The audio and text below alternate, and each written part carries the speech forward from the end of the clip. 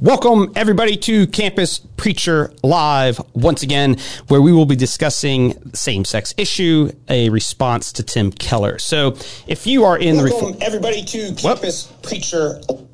That's what happens sometimes when you go live. you forget to mute your audio, so a small little lag. I will want to respond to Tim Keller and some of the things that he said last week. So if you're in the Reformed world, over the last few years, revoice has been a big issue. And a year ago, the PCA Church set up or I guess it was 2 years ago, set up a study committee to basically study kind of revoice, same-sex attraction or homosexuality, whatever the proper word is nowadays. And they're kind of commissioned to have a study report on what does it mean for someone who identifies as same-sex attracted or gay or homosexual, and what does that mean for ordination? And at the end of the day, the PCA basically came to the conclusion that someone who's identifying in this way ought not to be ordained. And within that, I'm not sure if Tim Keller was on the study committee, but last Wednesday, I believe it was, during the day, if you Google PCAGA, they had a Wednesday business meeting. And in that, Tim Keller and Kevin DeYoung gave a kind of a response report. And there's so many things in there that I agree with. And that's the thing. In doing this, there are a lot of things I agree with Tim Keller with. But when he goes bad, he goes really, really bad. And I think this is an issue where he goes really, really bad. So a quick thing as I get into this discussion, I'm approaching it from someone who is not looking to ordain people into certain roles, a pastor and his same-sex attraction. I'm a person who's out on campus interacting with homosexuals, gays, queers, LGBTQ, whatever it is. And so whenever I think of this issue, I appreciate strands, and we're going to look at this in a minute, of what Tim Keller's attempting to do. I'm trying to communicate with people who do not know the gospel. They are sexually confused. They are morally confused. We can go through all the Bible verses about men being in darkness and all that sort of stuff. That's really who they are. And many college students are that: straight, gay, whatever. And one of the things that's kind of a challenge sometimes is even what sort of language you use. Like I started looking at even the idea of same-sex attraction. Like, where does this come from? So for a long time, we basically used the term homosexual. And then I think it was 2 years ago, I was preaching up in New England, and I used the term homosexual. And some people began to adamantly oppose me because I was not using the term queer. Whereas when I was growing up, the term queer would have been, a bit more offensive towards a homosexual. Whereas now, what's been so ingrained in the average person's thinking is that our identity, and this is the rise of trans, our identity is socially constructed, and that includes our sexuality. So we come into the world kind of a tabula rasa, a blank slate, so to speak, sexually, with nature not telling us what we ought to be oriented towards. But we end up getting socially conditioned in a way by all these voices saying, here's what proper sexuality is, shaping us, and that helps orient us literally in the world. And so from a Christian standpoint, I vacillate a little bit between the two, because obviously as a Christian, I think what is per creation a normal sexual desire for a man and for a woman is for the opposite sex. When he made them male, female, I think from the very beginning of creation, a whole bunch of sex was ruled out. I would say, incestuous relations from parents to children. For this reason, a man shall leave his father and mother and cleave to his wife. I think adultery was ruled out from the beginning. Sex with the beasts of the field was ruled out from the beginning. Homosexual desires would have been ruled out from the beginning. So scripturally speaking, I think we were oriented appropriately from the very beginning of creation. Obviously, there's been a fall, and we believe in total depravity, so every part of us has been affected by the fall, and that includes how we're oriented sexually. Our sexual desires are tainted. But the question, even with Tim Keller and a lot of this stuff, is all of our sexual desires morally degenerate in the same way? Tim, in a sense, wants to say yes, and I believe biblically and just rationally, the answer is absolutely not. And so that's what we want to look at. Now, when I'm on campus, one of the things that comes up more often every single day, I'm preaching, and it's actually pretty funny because when I start preaching, inevitably what comes up, all sin's the same. And it doesn't matter if it's a believer or an unbeliever. That is kind of the baseline thought that everybody has. All sins are equal. All sins are the same. And as I was looking into this over the last couple of days, just kind of trying to read up on stuff, I came across Thomas Aquinas, who from the beginning, when he's arguing here, is that it's the Stoics who believe that all sins are the same. And he's like, that's not a Christian doctrine. It's a Stoic doctrine that all sins are the same. And one of the ways, there are a couple different ways we can kind of simply look at this, and I don't want to do a whole sort of segment on basically the gradation of sin.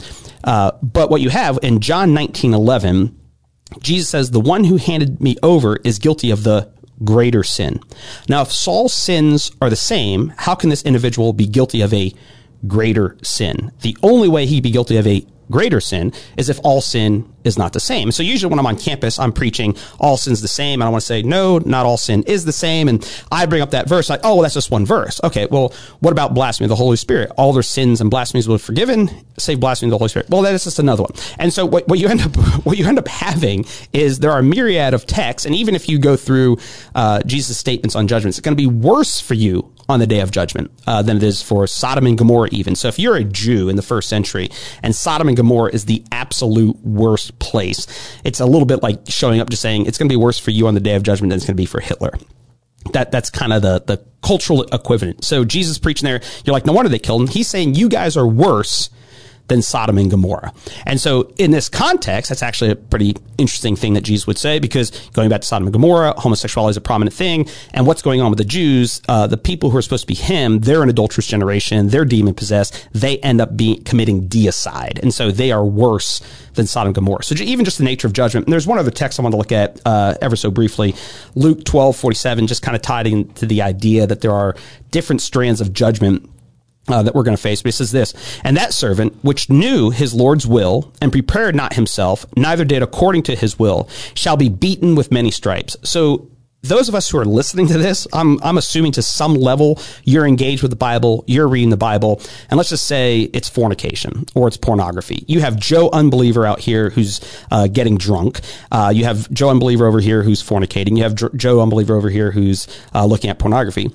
And then you have us, Joe Christian over here getting drunk, fornicating, looking at pornography. These sins are greater than his, because you're sinning against more knowledge. You're sinning against more grace. You're sinning against the cross of Christ. So even in that context, I don't think the doctrine of gradation of sin allows us to become self-righteous, but rather it creates more humility in us, properly understood. So what we end up realizing as Christians, we're sinning against more light. And people who are in positions of authority, like a Greg Johnson, the PCA, Tim Keller, or other individuals along those lines, they have more responsibilities. So they are actually more culpable. And then he goes on to say in Luke 12, but he that knew not and did commit things worthy of stripes shall be beaten with few stripes. So just a real basic reality. There's kind of a common sense element to it. If you've ever raised children, you don't treat all sin the same. As a society, we don't treat all crimes the same. We think all crimes are bad, but we don't think a first-degree murder is even the same as a third-degree murder or manslaughter. So even in culture and just the basic concept of justice, we understand that not all sin is the same. But on the bright side, if you think about it, and in our intersectional culture, those who want all sins to be the same, kind of rhetorically funny, then we're all equally victims, because at some level we've all been sinned against. And if I've been sinned against on one level, Joe over here has been sinned against in a slavery level, then, well, our sin against has been the same. And even rhetorically on campus, it's even the idea, they all know that not all sin's the same, because there's usually two things that come up in the context of campus, is when I'm preaching and they say all sin's the same, and then I'll just kind of like lean in and, all right, when I say something like this, I always feel like I need to qualify and be like, this isn't how you talk at a dinner table necessarily, but I think it's fine for campus. So they're saying all sin's the same, and I'll just make a comment to the effect of, I agree, you are all like rapists. And they begin to lose their minds, because they know they're not all like rapists. They're all sinners, and they do know that, but they're not all rapists. And even kind of intertwined with that, when I'm preaching, oftentimes they want to rebuke me for being out on a college campus, and they say, if Jesus was here, he'd be hanging out with the tax collectors and sinners and blah blah blah. And they kind of go through their list, and then I always say, yeah, that's why I'm here at the University of Idaho. Boom, boom. And so you guys are the sinners, but that's the reality. They don't want to see themselves as sinners. So in one breath, they want to say all sin's the same, and the next breath, they want to say that not all sin's the same, and they push back. And even on the homosexual issue, one of the areas where you can really see pretty clearly that they don't believe all sin the same is in the idea that the minute you bring up something like pedophilia, the minute you bring up something like bestiality, the minute you bring those things up as a comparison to homosexuality, they're like, don't even compare the two. And they get all bent out of shape, because they know that even in our gradation of sin, I would say someone engaged in bestiality is in a worse place than a homosexual, and then you have this gradation here, and so that's one of the things that we need to think about as we're doing that. And one of the other areas that I just wanted to read, getting into this discussion, is if you're a Presbyterian and you hold to the Westminster Confession of Faith, you also have the larger catechism, and you also have the shorter catechism. And the larger catechism says this, question 150. Are all transgressions of the law of God, equally heinous in themselves and in the sight of God? The answer, all transgressions of the law of God are not equally heinous, but some sins in themselves and by reason of several aggravations are more heinous in the sight of God than others. Question 151, what are those aggravations that make some sins more heinous than others? And they kind of list them out. And that's where I want to bring and begin to start particular issue with Tim Keller, because he does two things here in this discussion. How do I want to tackle this? Well, let's back up a second, because Tim, look at the Westminster Larger Catechism on adultery, and here's where he begins to go south on the issue of adultery. So the larger catechism, question 139, asks this: what are the sins forbidden in the seventh commandment? It says, the sins forbidden in the seventh commandment, besides the neglect of the duties required, are adultery, fornication, rape, incest, sodomy, and all unnatural lust. And so last week, or July 1st, Tim Keller sent out this tweet.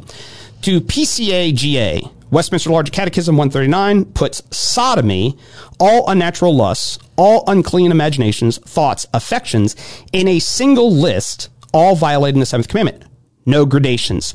To argue some sinful sexual desires are disqualifying for office, but others are not, you can't use the confession. Now, here's a clip where he kind of develops this. This is the discussion I was talking about last Wednesday during a business meeting.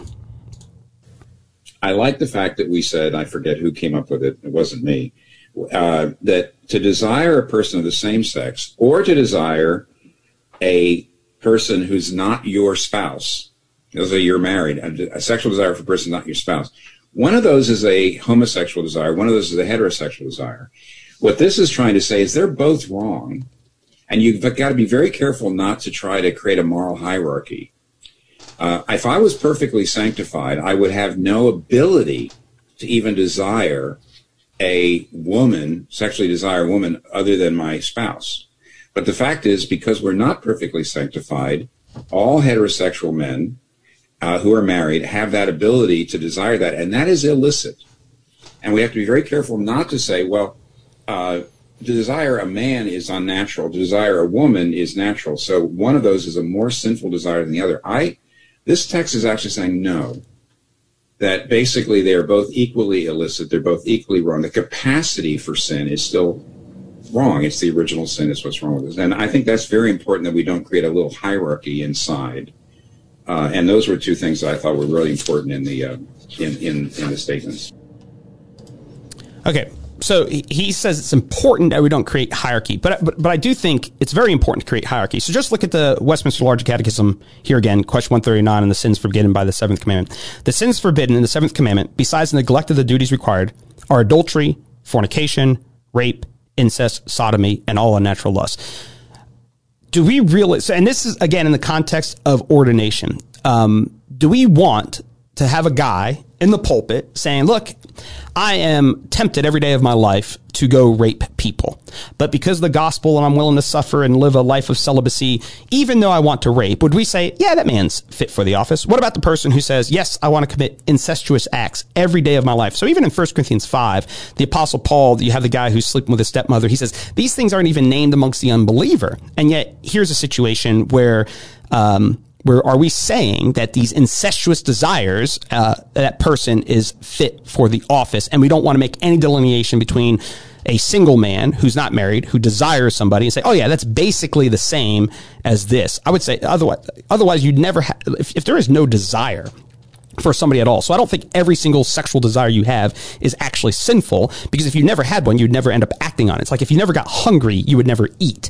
And so if you never desired sex, you just wouldn't procreate. And so Adam sees this woman, granted she's flesh of flesh and bone of bone. And so you can say they were married. But the reality of it is that the impetus towards that oftentimes is the desire for sexual union. And there's absolutely nothing wrong with that sexual union, but there is something wrong with a homosexual desire for that. There is something wrong for an incestuous desire with that. There is something wrong with rape in that. So in the Westminster Confession, I would say, even if the confession itself does not delineate and it's laying out every single gradation it is, it's a confession, or it's a catechism. It's helping to train people thinking. Just because they have not laid out every jot and tittle of gradation doesn't mean that inherent to these desires, unless Tim's willing to say, and I actually asked him on Twitter, I didn't get a response. Someone who said, yes, that is what he's arguing. And I looked at their Twitter. They look like they kind of broadly might follow Keller on a handful of things, but I don't think that would be what Tim's position is, any more than he thinks some person who's living a life of self-denial, who's actually a racist. I have racist desires every single day of my life, but I deny them and blah, blah, blah for the gospel, the way kind of the revoiced people lay it out. So I think on that point to begin with, the reality that Tim does not want these gradations is an error. And some people began to point that out to him. Look, Tim, yeah, you're quoting Westminster Larger Catechism 139. What about 150? What about 151? And he gets into that as well. And I'm not going to read all the tweets here. But he just says, for PCA friends, this is on June 30th as well. For PCA friends at the GA, Westminster Larger Catechism 151 says these sins are more heinous in God's sight. And he basically lists those out. So look up the Larger Catechism, get those. And the payoff is this. What does this all mean? Notice that Westminster Larger Catechism 151 does not argue that some sinful desires are more heinous than others. I'm going to go ahead and say that incestuous, rape, pedophile, bestiality, these desires are worse than others. Years ago, I'm preaching up in Massachusetts, and there's a young man. So I'm preaching. The place is kind of hog wild, and I get done with my day, and I'm sitting on a picnic table talking to some people, and a guy comes up to me and just says, "Hey, I want to let you know that guy is talking about jumping you when you walk off campus." And he looked like I don't know if you ever saw Good Will Hunting. Man, that's an old movie, but he was one of these kids like from Southie or whatever Will Hunting was supposed to be from. And so I'm sitting there on the table, and I finish up my day, and I go over to go talk to him. And he's like, "Don't you effing touch me." He's just kind of going off, just tearing into me. And he's like, "Look around. We're in this big plaza, kind of by ourselves at this point. Everybody had gone home." And he goes, "Look around." He's like, I could take off my coat, start choking you right now. I could do that right now. He's like, "When you're out here, you got to realize you don't know what you're dealing with." He's like, "There's something wrong with me. I don't know what's wrong with me. The other day I see this bum sitting there. He's just a bum. And I buy him some pizza. I think I'm a pretty good dude. And then about 30 minutes later, I see this pretty blind girl. I just want to rip her teeth out." And he's like, "So when you're out here, you don't know what you're dealing with." Do we want to say that even a pastor walking down the street sees an attractive woman, has an initial desire, that's in the same category as that guy who wants to rip out somebody's teeth and whatever else he ended up saying to do with her? So like those are the sort of things. You do have, I think, a gradation even in our own conscience. And the hard part is this, and this is even why I kind of mentioned at the beginning, and Neil and I, before the show, we watched the Will Smith clip when his dad is supposed to go traveling with him. If you've never seen Fresh Prince of Bel-Air in the episode where his dad leaves him again, just go Google it. It's worth a watch. But anyway, Phil, Will's dad, confronts him, and the immediate response of the dad to kind of justify him leaving his son, "Oh, well, then you're a better man than me." And that's how the basically things get turned. "Oh, well, you're better than me. Oh, you think you're better than them." And what Christian wants to be the self-righteous Pharisee says, "Oh, we're better than them." But the reality of it is we're dealing in part even with church offices. And so if a person in the pulpit is to be above reproach, you have to make distinctions even in his sins. Because even the Westminster Confession, if you're Presbyterian, we would never argue for the perfection of a pastor. Yet, we don't think every single sin he's committed is disqualifying. And I do think that includes his desires. If his desires are beyond the norm of a woman, and even if he wants a woman, depending on how his desires are being teased out more broadly from that, it's probably a place of disqualification. So I think that is something pretty important to begin to tease out. Now, one other thing that I want to discuss, and I think this is also a key, and this is a really good thing, and here's where Tim, I think, loses a lot of people. I think he gets criticism on this, and it's going to kind of depend on where you come down. But in this clip here, Tim kind of talks about the two fears that he has in this discussion. I like the fact that we said, I forget who came up. Sorry about that. There's no reason why these two tasks need to be pitted against each other, although they often seem to be. One reason they seem at loggerheads is that attached to each undertaking, attached to each undertaking is a set of fears. One set of fears is that we will be harsh and unfeeling toward people who have been wounded and deeply hurt, very often by the church. A hard-sounding stance toward them at this moment may only make it easier to discredit the church in people's minds. As a consequence, many are afraid that the church will speak in ways that only support the powerful cultural narrative that Orthodox Christian belief is toxic for hurting and struggling people. But the other set of fears is that we'll compromise at the very place where the world is attacking the church and our culture. We see many professing Christians on whole denominations surrendering to the sexual revolution. We do not want to be one of them, nor even now in subtle ways to sow the seeds for some future capitulation. As a natural family is a fundamental unit of human society and is the normal means of care and nurture, all sins that threaten, undermine, or marginalize the family are both spiritually dangerous and detrimental to human flourishing in general.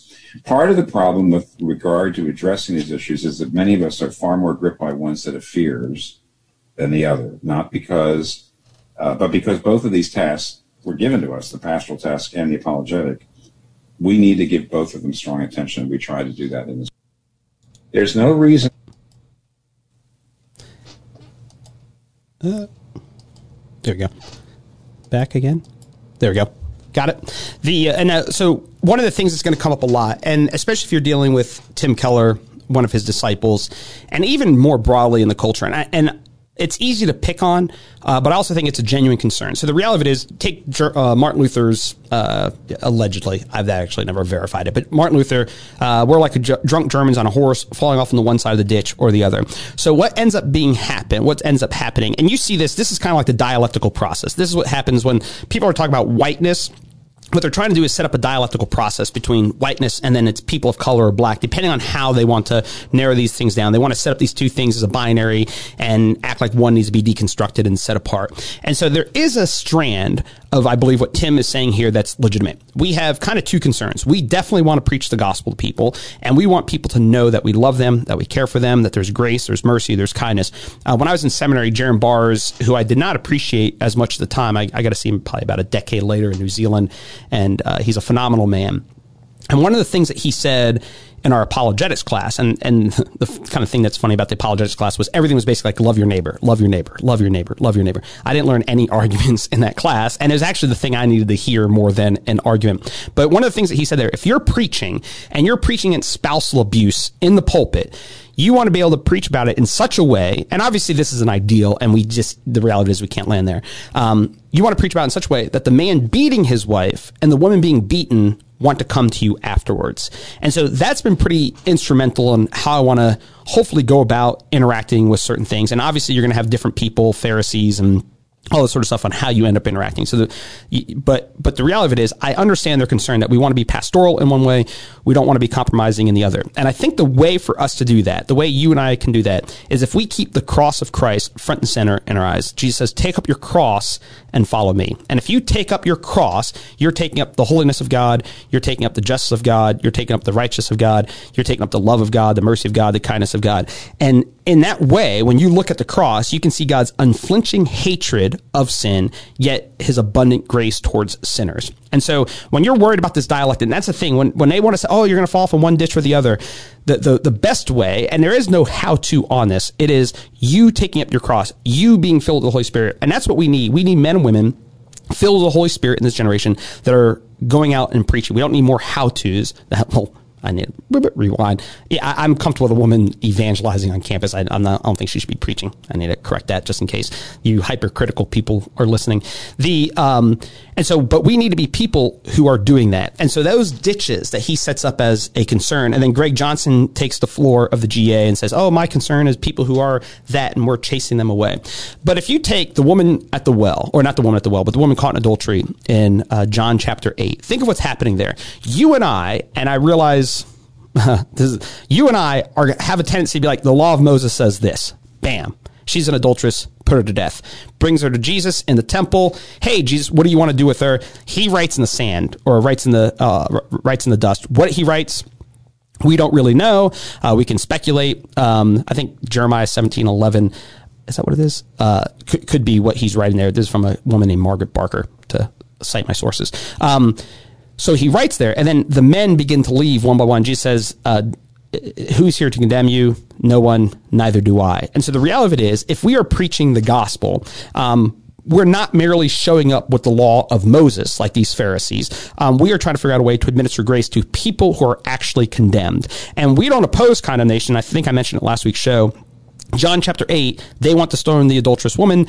They're the adulterous generation. They get hailstones in the book of Revelation. So it's not that God's law is just null and void and a horrible thing, but God's law is fulfilled in Christ. Going back to John chapter 1, he says, the law was given through Moses, grace and truth came through Jesus Christ. And so if you and I are focused upon Jesus Christ, and if you and I are worshiping him, serving him, studying his word, studying Matthew, Mark, Luke, John, and really studying how he's interacting with people, when a homosexual comes before you, or a queer, or an LGBT, whatever their self-identifying is nowadays, you, by the grace of God, should be able to stand in there firmly and say, grace and truth came through Jesus Christ. And the grace teaches us this: you can be justified.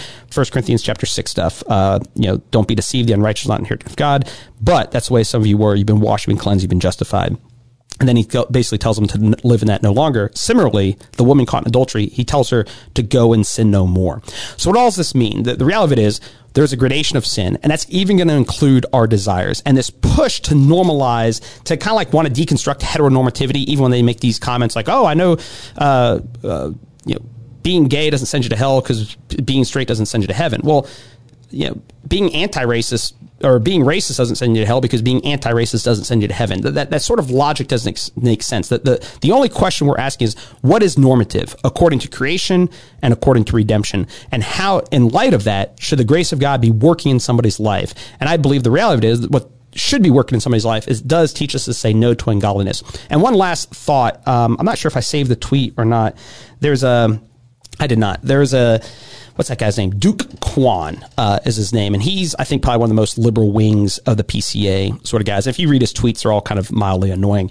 And he had a tweet. And here's one of the things that's kind of interesting. They don't want there to be any gradations. They don't want there to be any differences between a guy who's straight and homosexual. But then if you begin to read the people who are like sympathetic towards the revoice type situation, when you read them, they'll always let us know, man, how can we oppose these people? There's such a testimony to the grace of God, and these people to live cruciform lives for the glory of God, and blah, blah, blah. And they want to go on and on about how great and what an inspiration they are for denying themselves their sexual desires. Well, if their sexual desires are not so potent or so twisted or so wrong, why is it really such a great, amazing thing? Why don't we send out tweets of how amazed we are that Christian nationalists are not acting out on their nationalism, even though that's been my strong desire? Why are we not doing that? Because we expect there to be repentance in most sins, and we expect there to be normalcy in most people in most sins. But somehow when it comes to this homosexual issue and the same-sex desires, we're just utterly confused. And I think men like Tim Keller, with the things that he's saying, is ultimately sowing confusion. And we are in a confusing time. We're all post-sexual revolution at this point. I don't know a single man under the age of 50 that I've ever met has never, ever looked at pornography. And so the reality of it is, we've all been inundated with the sexual revolution. You can't go down the street without seeing, perverse, advertisements and everything else. So the reality of it is, that's the air we're in, and that is creeping into the church. Even if we want to say, nope, we're orthodox, we're strong, we're firm, we've all been inundated with the sexual revolution, and it's going to take a long time to get out of the mess, but by the grace of God, we can come out of it. And how do we come out of it? It's by preaching the law of God fully in its totality, that just says a man shall not lie with a man the way he does women. Paul in Romans 1 says they are handed over to degrading passions, burning in their desires with other men with other men committing indecent acts. And so the Bible talks about these things, and that's pastoral stuff. He's writing a church. That is pastoral stuff, and we have a tendency to think that pastoral stuff is where we go light. And I think there's a wisdom in dealing with that.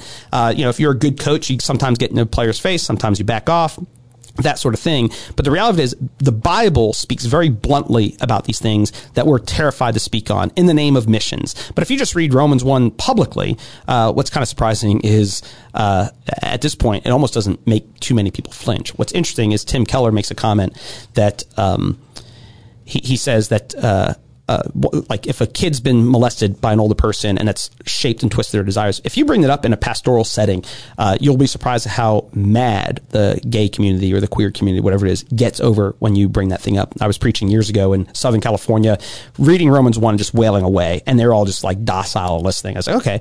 And then I thought I'd get more pastoral. And by pastoral, I was like, oh, we'd have to look at issues of abuse, and the place lost their minds.